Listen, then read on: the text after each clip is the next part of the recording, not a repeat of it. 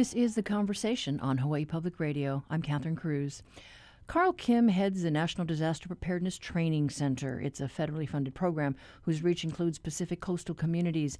Its aim is to help our first responders and emergency managers in natural disasters. Kim spoke with us this morning about the relaunch of a revised coronavirus survey using contact tracing. He tells us he was floored by the initial response to the survey. It drew a whopping 22,000 people, and Kim wants to expand that even further, reaching out across the state. We were quite surprised. We hadn't anticipated that many responses, but I think that's really a good thing, that people are concerned, that they have information that they want to share, and they also need information as well, too. We rolled the first version out really quickly, and so we made some adjustments based upon what we learned from the first version, and that we also realized, too, that things may have changed since the end of March as well, too. So we are encouraging people to retake the survey. We keep track of the time and date when responses come in, so we can analyze, potentially repeat visitors to the surveys. It has some improvements to it, some other questions on it. We're also transitioning to look at, in addition to symptoms, self-reported cases, we're also we have a few questions on the impacts associated with the COVID-19 that are new. And you want to expand your reach. You have now translated this in different languages? Yes, and that's the second version is going to be, because we know that there are some biases in the first version. So we've translated it into Japanese, Chinese, Spanish, and other languages as well, too, because we know that are underrepresented in certain groups. And you're also making a push to make sure that residents of the neighbor islands are included in this survey. Yes, and so that's also part of what we're trying to do in this second version. What do you think is the most significant thing that has occurred since the first survey was rolled out? Various counties have rolled out certain orders at different times, the mandatory curfew. Do you think the attitudes have changed at all? Because you've got the orders about the masks. That is one of the questions that we added to the second version of the questionnaire, whether or not, how often you wear a mask. That was not on the first version. I think some of the most important findings is that there still is quite a bit of movement and travel. I think our questionnaire found that 13% of the 22,000 people continued to work, and then 31% of the sample still continues to make trips for grocery stores and pharmacies.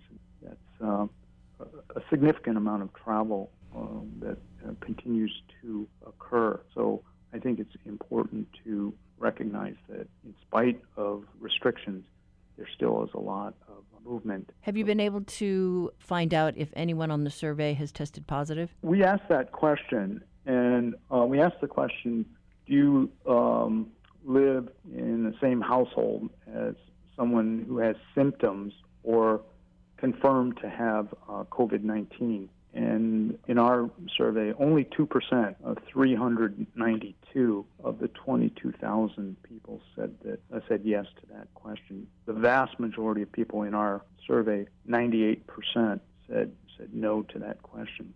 We also asked the question another way, too, in that we list the various symptoms and asked, do you have a cough or shortness of breath or fever? And we found out that 77% reported that they have no symptoms, but 12% reported that they have a cough, 3% shortness of breath, 1% difficulty breathing, and then 1% with a fever. And then an additional 6% reported additional symptoms that could be linked to the coronavirus. You started the survey to get some good data.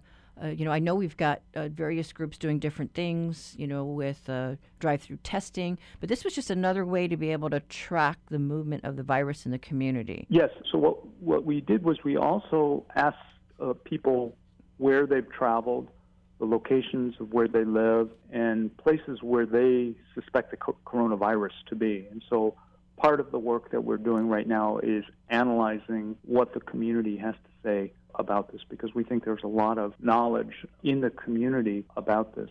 And how do you reach, I guess, the millennials, the younger residents out there? What's been interesting about this has really been a community-based initiative, and various companies and engineering firms and others have stepped forward and have developed apps and other ways of reaching others that we didn't necessarily reach in our questionnaire. So there's an effort called Aloha Trace, where 6 of the questions that we have on our survey, it's on a phone-based app that will hopefully reach other groups that we weren't able to reach. And the plan is to try to bring together this and other sources of data in this kind of community-based effort. Is this the project that's being worked on by AIO Digital? Yes.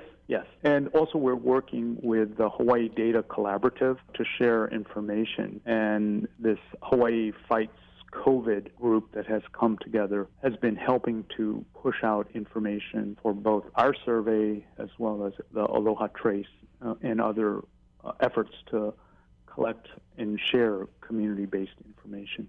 We just 2 days ago downloaded the 22,000 records, and we're analyzing that information right now. We had done an earlier analysis of the approximately 11,000 cases that we had on April 1. And so we'll let the second round of this survey run for probably 10 more days at least, and then try to do an analysis of that data when that comes in. I think it's really important to protect our vulnerable at-risk populations. In our survey, 21% were over 65, and 26% of those who responded said they had chronic medical conditions. And so I think it's really important for those who are healthy, those who are continuing to work, those who are continuing to go out, to ensure that we take all the measures we can to protect these vulnerable populations. Is this being shared nationally? We're working with other researchers who are using similar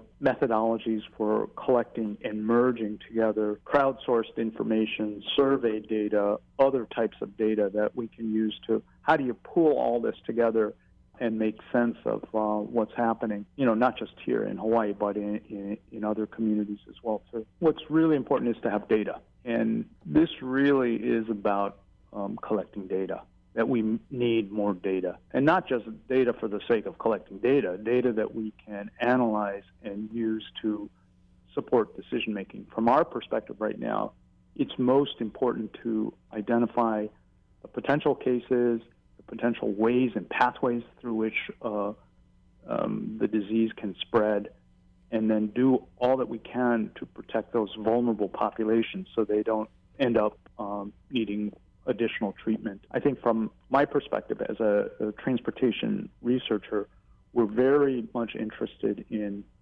travel behavior. How do people travel? How do they move from one location to another, and then how the disease can potentially spread in that way. In our survey, 5% of the sample traveled from the U.S. continent, and about 1% internationally. 4% had neighbor islands travel.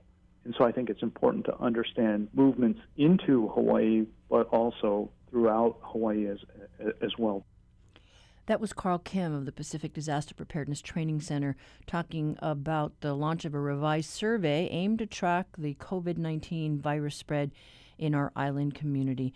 To take part in that survey, you can Google Hawaii Fights COVID or also Aloha Trace. We now turn our attention to the rest of the world. The EU apologizes for not helping Italy sooner, and Japan's prime minister declares a national emergency, and Facebook tries to divert users from misinformation. Here's the BBC with the latest.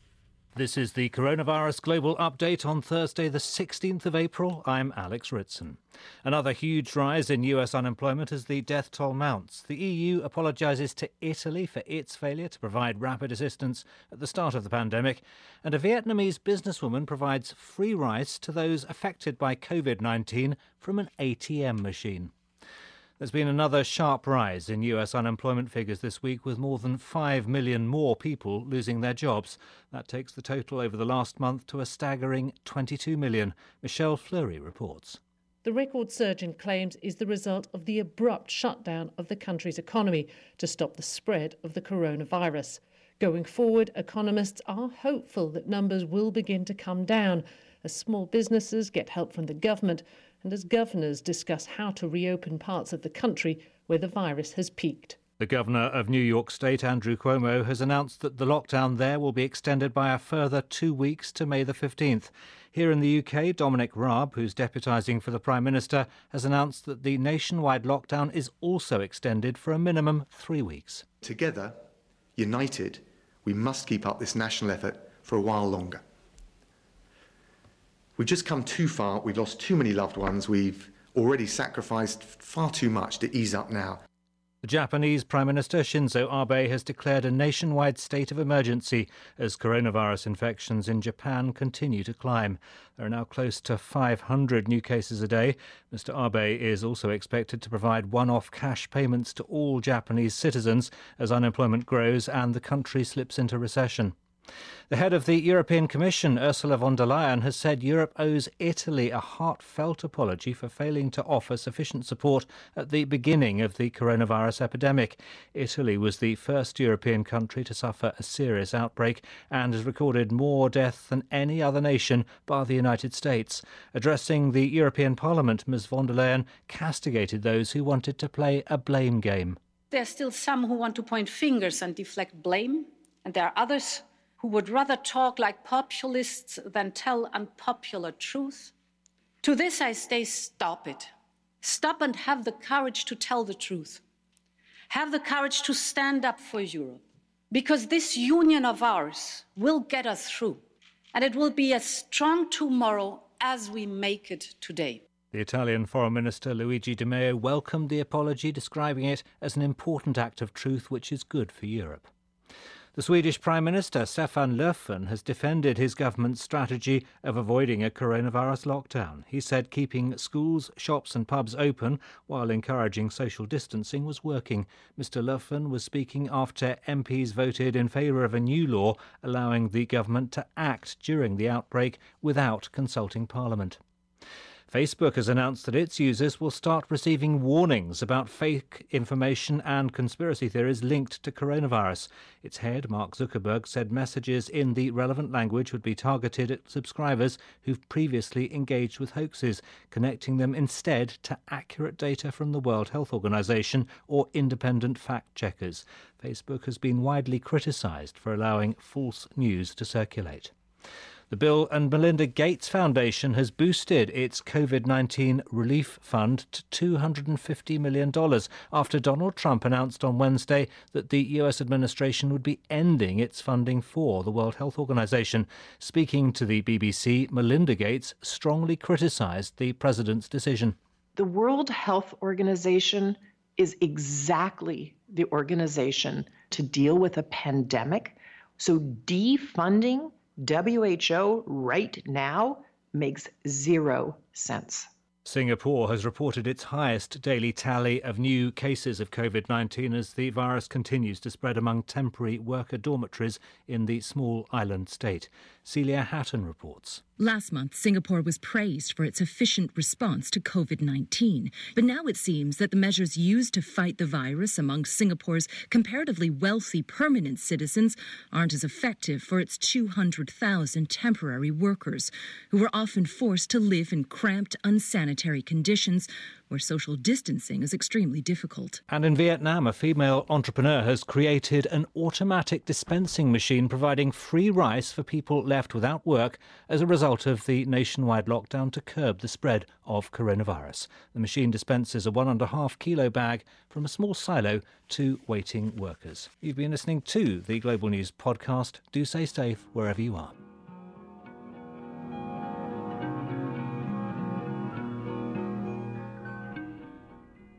This is The Conversation on statewide, member-supported Hawaii Public Radio. Up next, your backyard quiz.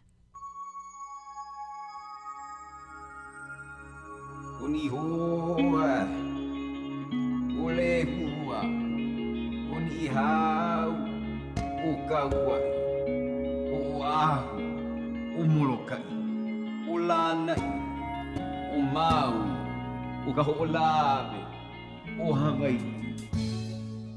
today's Backyard Quiz, we look at the company behind iconic Hawaii eateries. Spencecliffe Corporation was behind more than 50 different restaurants, including Queen Surf, Tahitian Lanai, Coco's, Tiki Tops, Fisherman's Wharf, Senior Popo's, Trader Vic's, Kelly's, South Seas, Ranch House, and more. The name is a mashup of the founding brothers' names, Spencer Weaver and Clifton Weaver. At one time, Spencecliffe employed 1,500 people and operated more than 30 restaurants, cabarets, coffee shops, and snack bars in Hawaii, mostly on Oahu. Additional operations in Hawaii included 2 hotels, 3 bakeries, and a catering service. While in Tahiti, the company operated 2 hotels. And in 1948, they opened the Sky Room at Honolulu's airport, then known as John Rogers Field. They also catered the in-flight meals for 10 airlines, including American Airlines, Japan Airlines, Canadian Pacific, Qantas, and Air New Zealand. Prior to that, the brothers had a catering contract to feed personnel at Hickam Air Force Base. But it all started because the New Yorkers had traveled to Hawaii on a few visits and decided to move here. They opened a few hot dog carts in 1939 before opening a stand at Enna Road and Ala Moana Boulevard in Waikiki. Today's question is, what was the name of their first hot dog carts? Call 941-3689 or 877-941-3689 if you think you know the answer. The first one to get it right gets a reusable tote bag that tells people you got it right.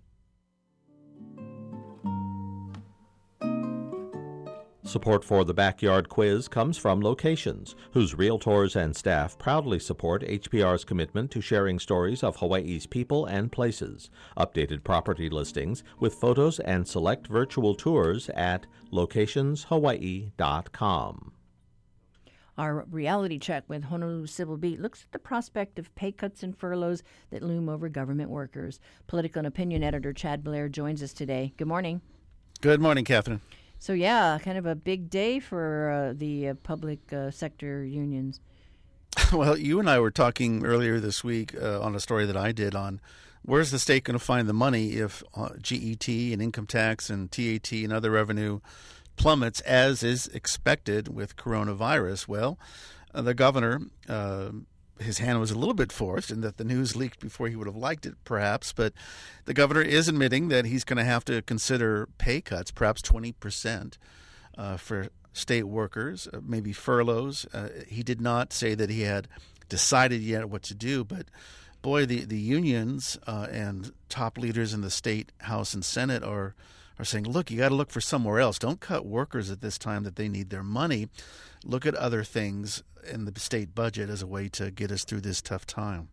Yeah, and I understand this was a meeting of all the union heads. Right. And some of them are pushing back pretty hard. Pretty hard. That would be, in particular, the Hawaii Government Employees Association. That's the largest union in the state. Also, the Hawaii State Teachers Association. The president of that organization had a press release yesterday, a press conference as well, saying this is just simply unacceptable. Corey Rosenlee said, look, teachers, if you take a 20% salary cut, that works out to about $600, as much as $800 a month.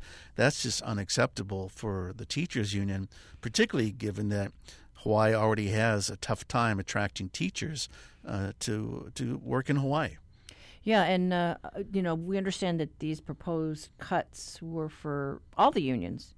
And right. The public sector. I don't know what UPW is thinking, but you and I were talking earlier about the University of Hawaii Professional Assembly, and they're now on record saying they're very upset. They're very confused about this.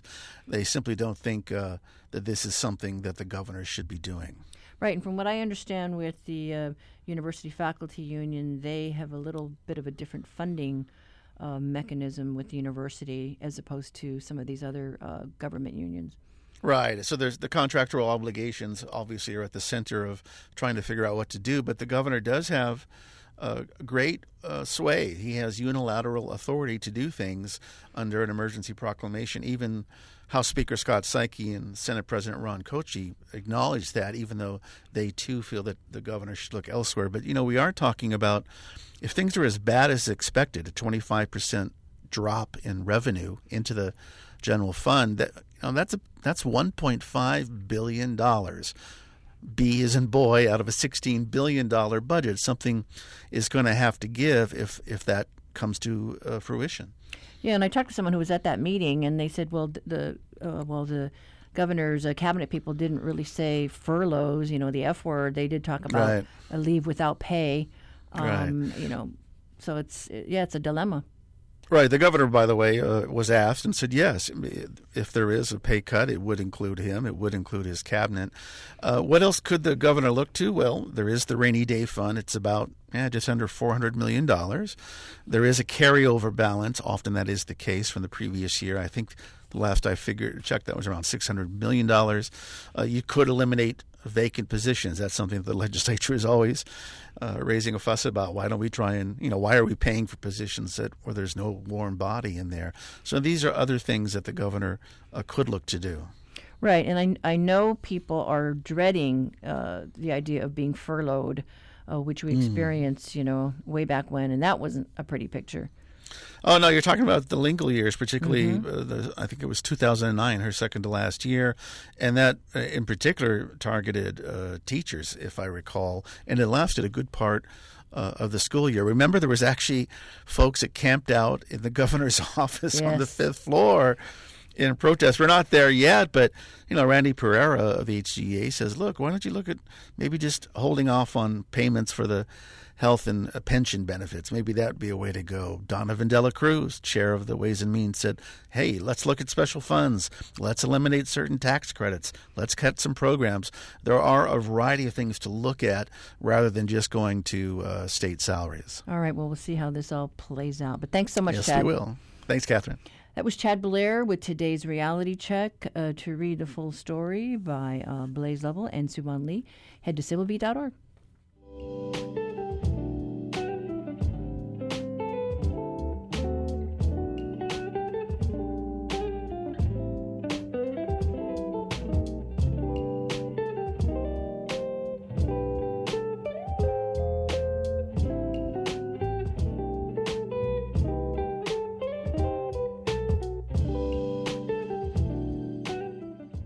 Support for Hawaii Public Radio comes from the Honolulu Museum of Art, with a collection reflecting the cultural diversity of the islands and a commitment to presenting art and exhibitions that inspire.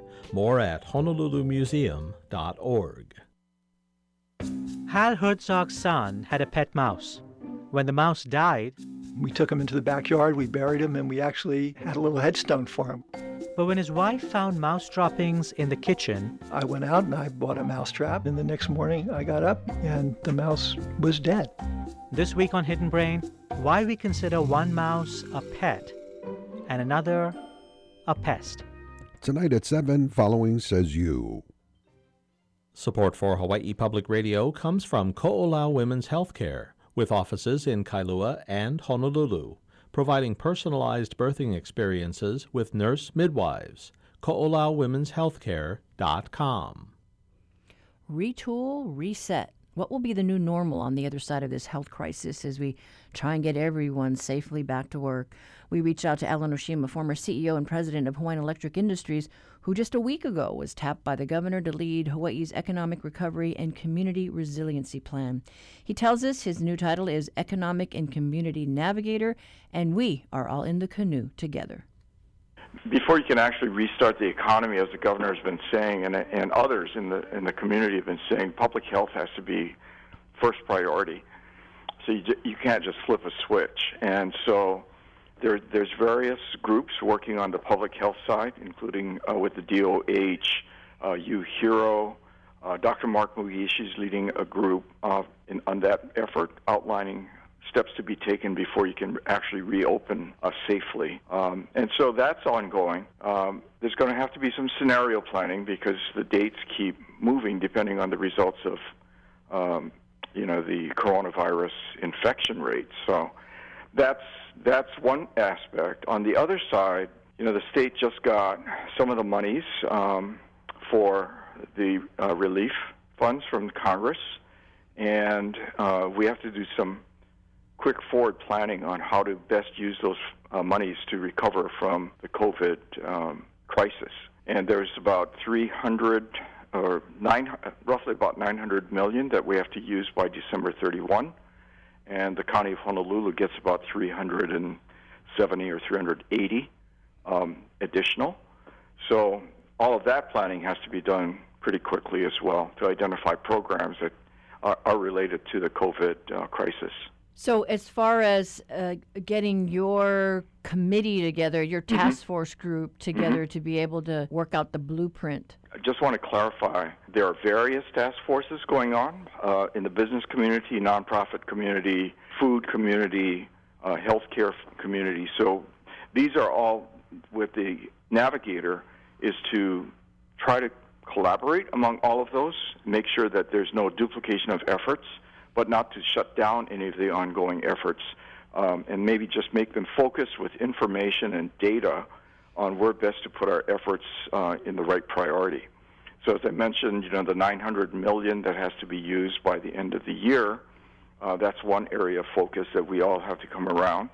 But I think the other part is to get more information out to everyone that Hawaii is getting, among all the other states, getting quite a bit of money in different tranches.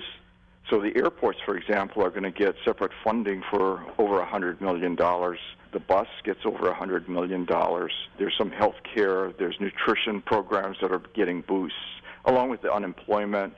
So what we don't want to do is duplicate efforts, and we're trying to figure out who's getting what, how are they going to spend it according to the conditions imposed, and then use the $900 million in the best way possible to help programs in need and help the economy recover. That's kind of the outline. And we will have outreach from the state going into each sector rather than having them trying to reach in for info. We're organizing staff to assign to each sector so that we can have, like, customer service representatives reaching out. As if that task wasn't, already so difficult, there's this new development about the governor, is asking for pay cuts. With that overlaid on the task of reopening the economy, I mean, how are you dealing with all that? Yeah, so, I wasn't part of that discussion, but my understanding is that that's just one of the, I think, just transparency with some of the things that they're thinking about. But I don't think anything's been decided, Catherine. There's also information that we keep hearing, and I'm sure the governor gets it through the National Governors Association. This may not be the end of all the help that's coming into all the states. We keep hearing about another $2 trillion in with Nancy Pelosi and Trump maybe at some point reaching an agreement on infrastructure. And so the planning right now is without all that information in hand. And so as we get more clarity, I think everyone, including the governor and others, can make some better decisions as we move on. But I think there are a lot of scenario plannings going on right now because there is no certainty on some of these things. And as far as the non-visitor related industries, because I know folks are looking at that segment of our economy as, a way to be able to jumpstart things sooner than later. But it's kind of uneven from what I understand, even like the construction industry. We're on Kauai, we're seeing, that they may open it up to construction and landscaping, where I think there's still a lot of the construction stuff happening here on Oahu. Correct. Right, considered essential services. And I think, each island may have to continue to make their decisions. But, as we reopen, the discussions are including things like, what is the new norm, right? Even if you reopen certain retail, is it going to be with social distance imposed? You're already seeing, like at the pharmacy counter, plexiglass shields between you and the pharmacist. I mean, those are all good things. How far will that go into every commercial establishment? And without a foundation of trust among all of us about returning to work, right? Many of our workers are now telecommuting. When they're asked to, or when they're allowed to come back into the office, are they going to feel certain that the public health aspects have been covered as they return to their desk and sitting next to a person that may not be, always socially distanced? So I think the new norm has to consider all of these things, as we open. It's not going to be back to what it was prior to the shutdown. You know, I happened to go through my library and I came across the book, Who Moved My Cheese? Yeah. And right. just thinking about the change that everybody is experiencing. Yeah, their cheese has moved, and boy, has it changed. Exactly. And every one of us, I think this is a time that we all maybe have to do some introspection, right? And what is our accountability to society as a whole? And it may be the greater good versus individuals, and some compromises have to be worked out. But yeah, it's a change. But for that other parts, though, it's going to require for us to really concentrate on things like increased infrastructure, perhaps, into broadband services, so that telecommuting, telemedicine, teleworking, teleshopping can all be accommodated on a real-time basis moving forward. Look at the absence of cars on the roadway. Are we going to become more used to that as we telecommute, and that frees up, that cleans the air, for example? So it's all tied to public policy. So, but then you have impacts on things like our supply of fossil fuels, which we're all trying to get off of, but it can't be a cliff, right? So there's a domino effect to everything that we're doing, but it's going to cause us to really look at it hard and close. And that's why our effort from our newly formed office, which, by the way, I just got a deputy, we're still organizing staff and volunteers, is to use this to get everybody's views loaded in so that everyone has a say in what are the concerns, what are the things we have to look at as we reset, because this is a reset. I recall when we had the downturn, we had all the stakeholders in the room down there at the legislature, the unions, the private sector, public sector, and it was a fascinating time and good dialogue. And yet we find ourselves, I think, in a more difficult position today. Yeah, this one is monumental because it's not only us, it's not only the U.S., it's worldwide, right? So we really have to figure out how do we relate not only within the state but to outside the state. I think this is a good opportunity for that discussion after we pass some of the stabilization that we need to go through and everybody's basic needs are at least met and people are feeling less stressed. Then we have to talk about what's in the future. And with your time with Hawaiian Electric, what are you able to use from that experience as we look forward here? Well, first of all, disruption is everywhere. As you know, Hawaiian Electric faced a lot of disruption from technology, from customer demands, from policy. And it's really how you deal with disruption. But importantly, culture trumps everything. So you have to develop a culture of trust in order to deal with the disruption and to move forward and accept a level of risk as you go forward. It's not as it was anymore. But making that change, that transformation is key. So now we're dealing with the entire state.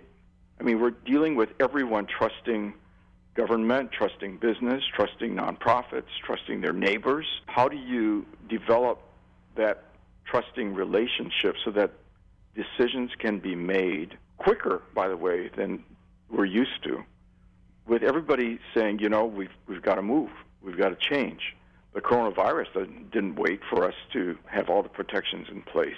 So we have to be nimble, we have to do forward planning, and we have to accommodate everyone's desires and needs and wants. And as I said, in the end, I don't think everybody will get what they want, but hopefully they get at least what they need to make Hawaii what we all envision. But that's a process. It's not going to happen, overnight. We have to learn how to pivot, but given that we've got to change, is there any consideration for just kind of the loss of what was normal, because we kind of have to grieve and acknowledge that things are different now. Right. But, I think you take solace in the fact that it's everyone throughout the world that's going through the same grief.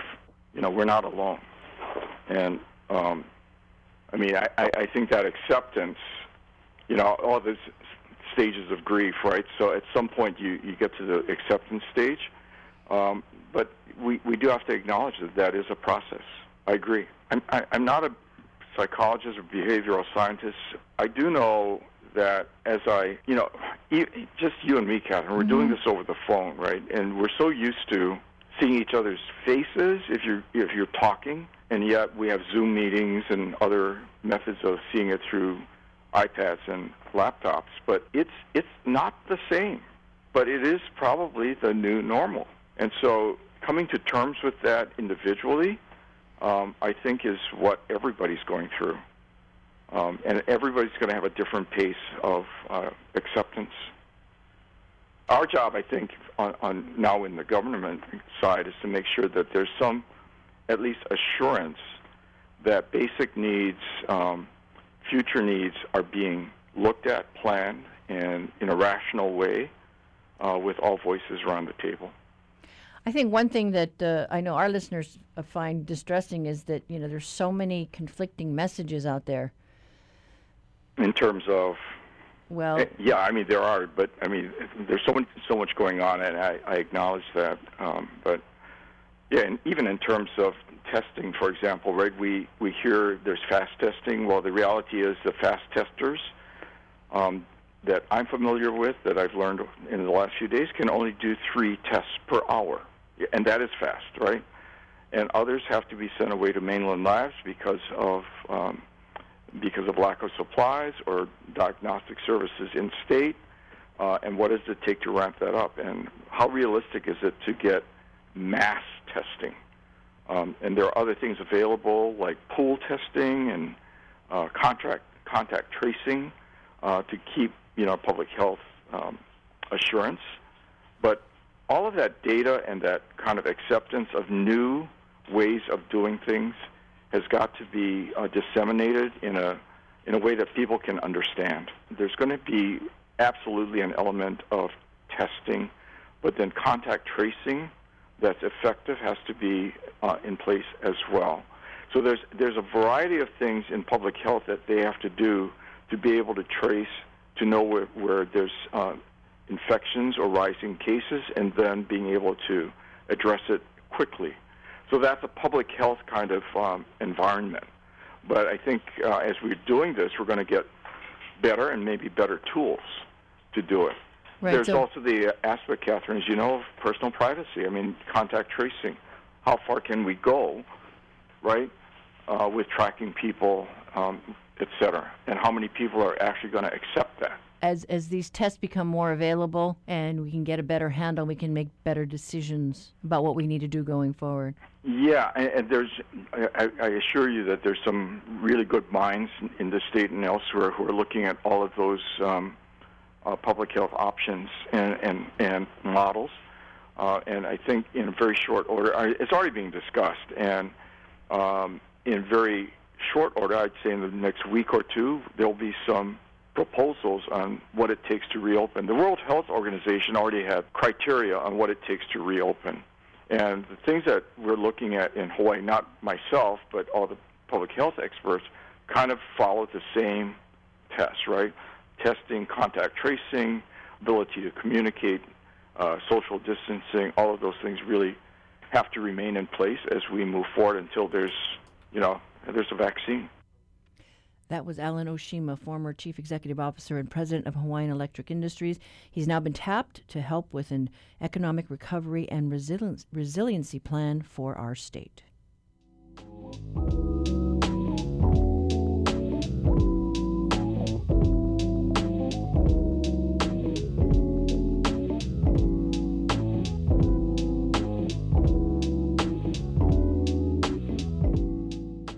Support for Hawaii Public Radio comes from the Scheidler College of Business at UH Manoa.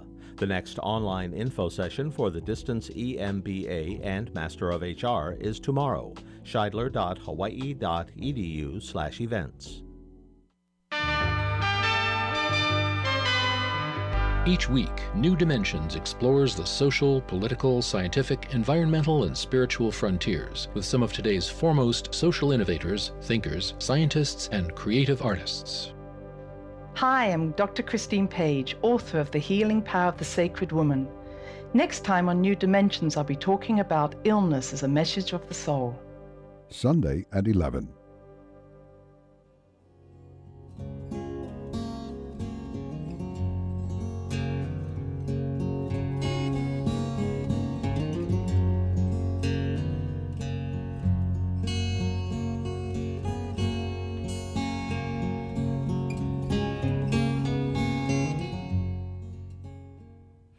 Spence Cliff Restaurants. The name is a mashup of the founding brothers' names, Spencer Weaver and Clifton Weaver.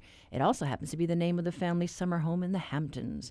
You're probably familiar with or have fond memories of their restaurants. They included Tiki Tops in Kaneohe, Fisherman's Wharf in Kaka'ako, and Coco's in Waikiki, just a few of their 50 restaurants and eateries that they operated here in Hawaii. Another favorite was Queen Surf, which was a converted home of the heir to the fisherman's yeast fortune. However, in 1971, the Waikiki beachfront property was condemned and turned into a public park. Their restaurant empire, though, did succumb to increased rents and high interest rates. The Weavers sold the operation to Nitaku Enterprises Company of Japan in 1986 for $6 million. And Clifton had retired from the business in 1970 after suffering a stroke. He passed away in 1992. Spencer died in 1996 but was inducted into the Hawaii Restaurant Association's Hall of Fame in 2007. And it all started back in 1939 when the Weavers opened 6 hot dog carts on Oahu under the name Swanky Frankie. That's today's quiz. If you have an idea from one, please send it to talkback@hawaiipublicradio.org.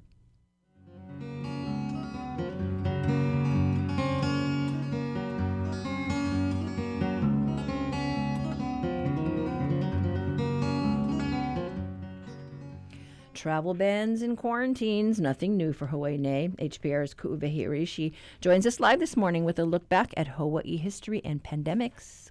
Good morning, Catherine. Yes, this story of disease and death from disease is fairly well known here in Hawaii. But I really wanted to focus on sort of the public health intervention. So things that RLE during the Kingdom of Hawaii, things that they did to try to contain these diseases and save their people.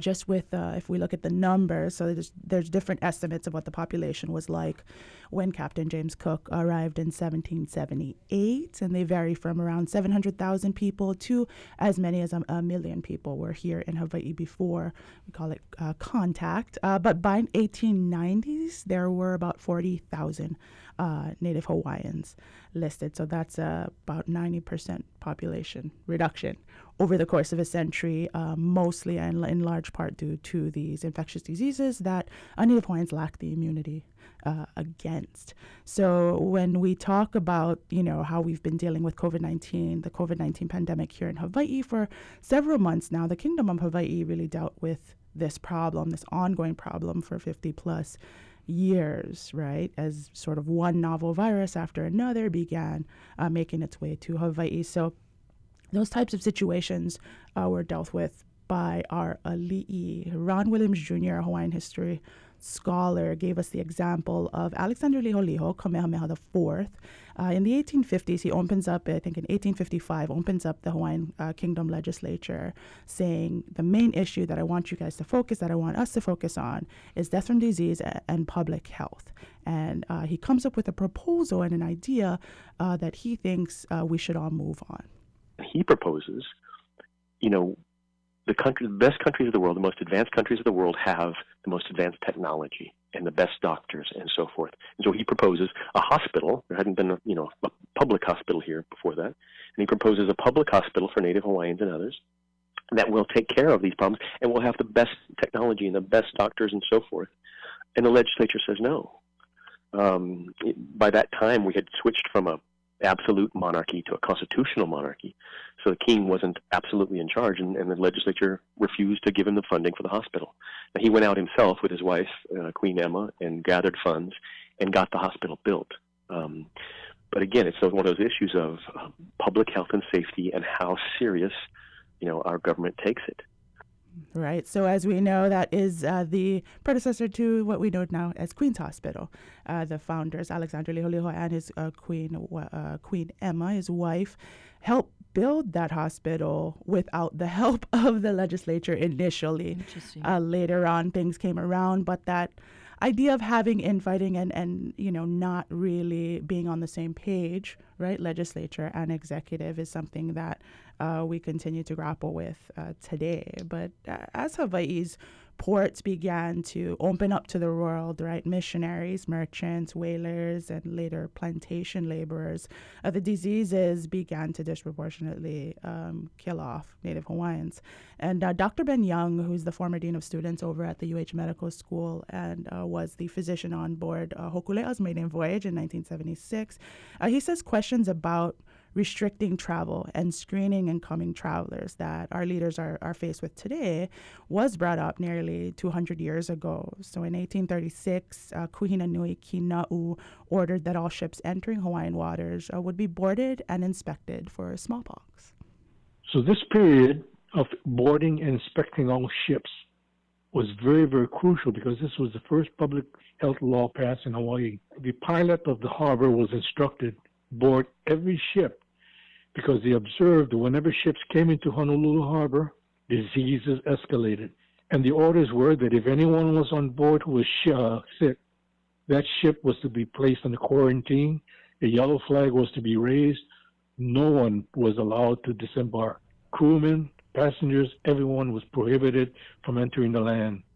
It sounds like a very simple idea, but the understanding, Dr. Young had said, the understanding of public health and disease theory and how diseases are transmitted, those were very new. There was new knowledge to everyone, including the Western doctors that were still coming to Hawaii at the time. So just that basic logic of saying, okay, well, I think when these ships come in, diseases come, so let's start there. Interesting. Right, simple idea. I got to find the original order, which was in the state archives, and we have it up on our website. And it's just interesting to see that these same issues came up nearly 200 years ago. Right. So if you're scared now, can you imagine what it was like way back then when they didn't have all the good science that we have? Exactly. And I think by the mid 1800s, similar orders would follow throughout kind of the different Kamehameha kings and Lunalilo and Kalakaua later, but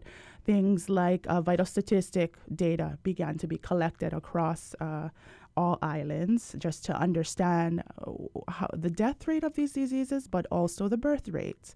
And I believe we did find at least one inter-island travel ban that happened where a disease broke out on Oahu, and then travel from the other islands or to the other islands was banned in order to contain that. And to my understanding, it did help. And also, and this is something that I learned in my research, but the Board of Health, a Board of Health was established here in Hawaii in 1851, and that was apparently years before anything similar would come up throughout the rest of the country and here in the United States. So that idea of having to deal with all of these disease and death by disease and knowing that public health needs to be that priority was something that was very prevalent at the time. And in some instances, and I like this story too, Ali'i offered up their own land and resources to aid in containing infectious diseases. So public health scholar Kiloha Fox shares the story of Victoria Kamamalu, who in 1863 sets up an isolation area on her land in Kaka'ako, known as Ka'akau. So this is kind of where Abjabsam is, the John A. Burns School of Medicine. The same area was Kamamalu's land. And she had set up an isolation area on her land for victims of the smallpox epidemic. And I mean, this was for everyone, the very sick, the old, the poor, whoever needed help had a place to be cared for. One thing that is very important right now is that we don't understand really the full picture of the virus biology. We don't understand everything. So I think, sorry, that clip wasn't going to play, but basically when it comes to this spot of land in Kaka'ako, what Fox was saying is that it's a lesson for our leaders today to have that principle of sharing or making sure that everyone involved or impacted by this disease, by this coronavirus pandemic, be cared for. All right. Yeah. Fascinating history. Thank you so much, Ku'uwehi. Thanks. We have been chatting with Ku'uwehi Hiraishi about Hawaii's history with pandemics and what we can learn from the past. That is it for today. Up tomorrow, we get the story behind the American Sign Language interpreters that are getting lots of FaceTime across here in the islands and on the continent. Got questions or comments about anything on today's show? Call or talk back line Call 808-792-8217. You can also email us at talkback@hawaiipublicradio.org or connect with us on Facebook or Twitter. Listen back to our show or previous shows on HPR's website. Look for the conversation page under HPR News and Talk tab. I'm Catherine Cruz. Join us tomorrow for more of the conversation.